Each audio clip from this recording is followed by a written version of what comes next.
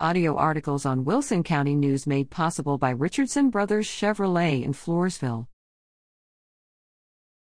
Lady Brahmas fall to Bulldogs.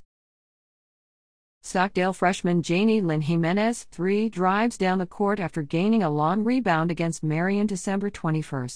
The Lady Brahmas fell to the Bulldogs, 58-37.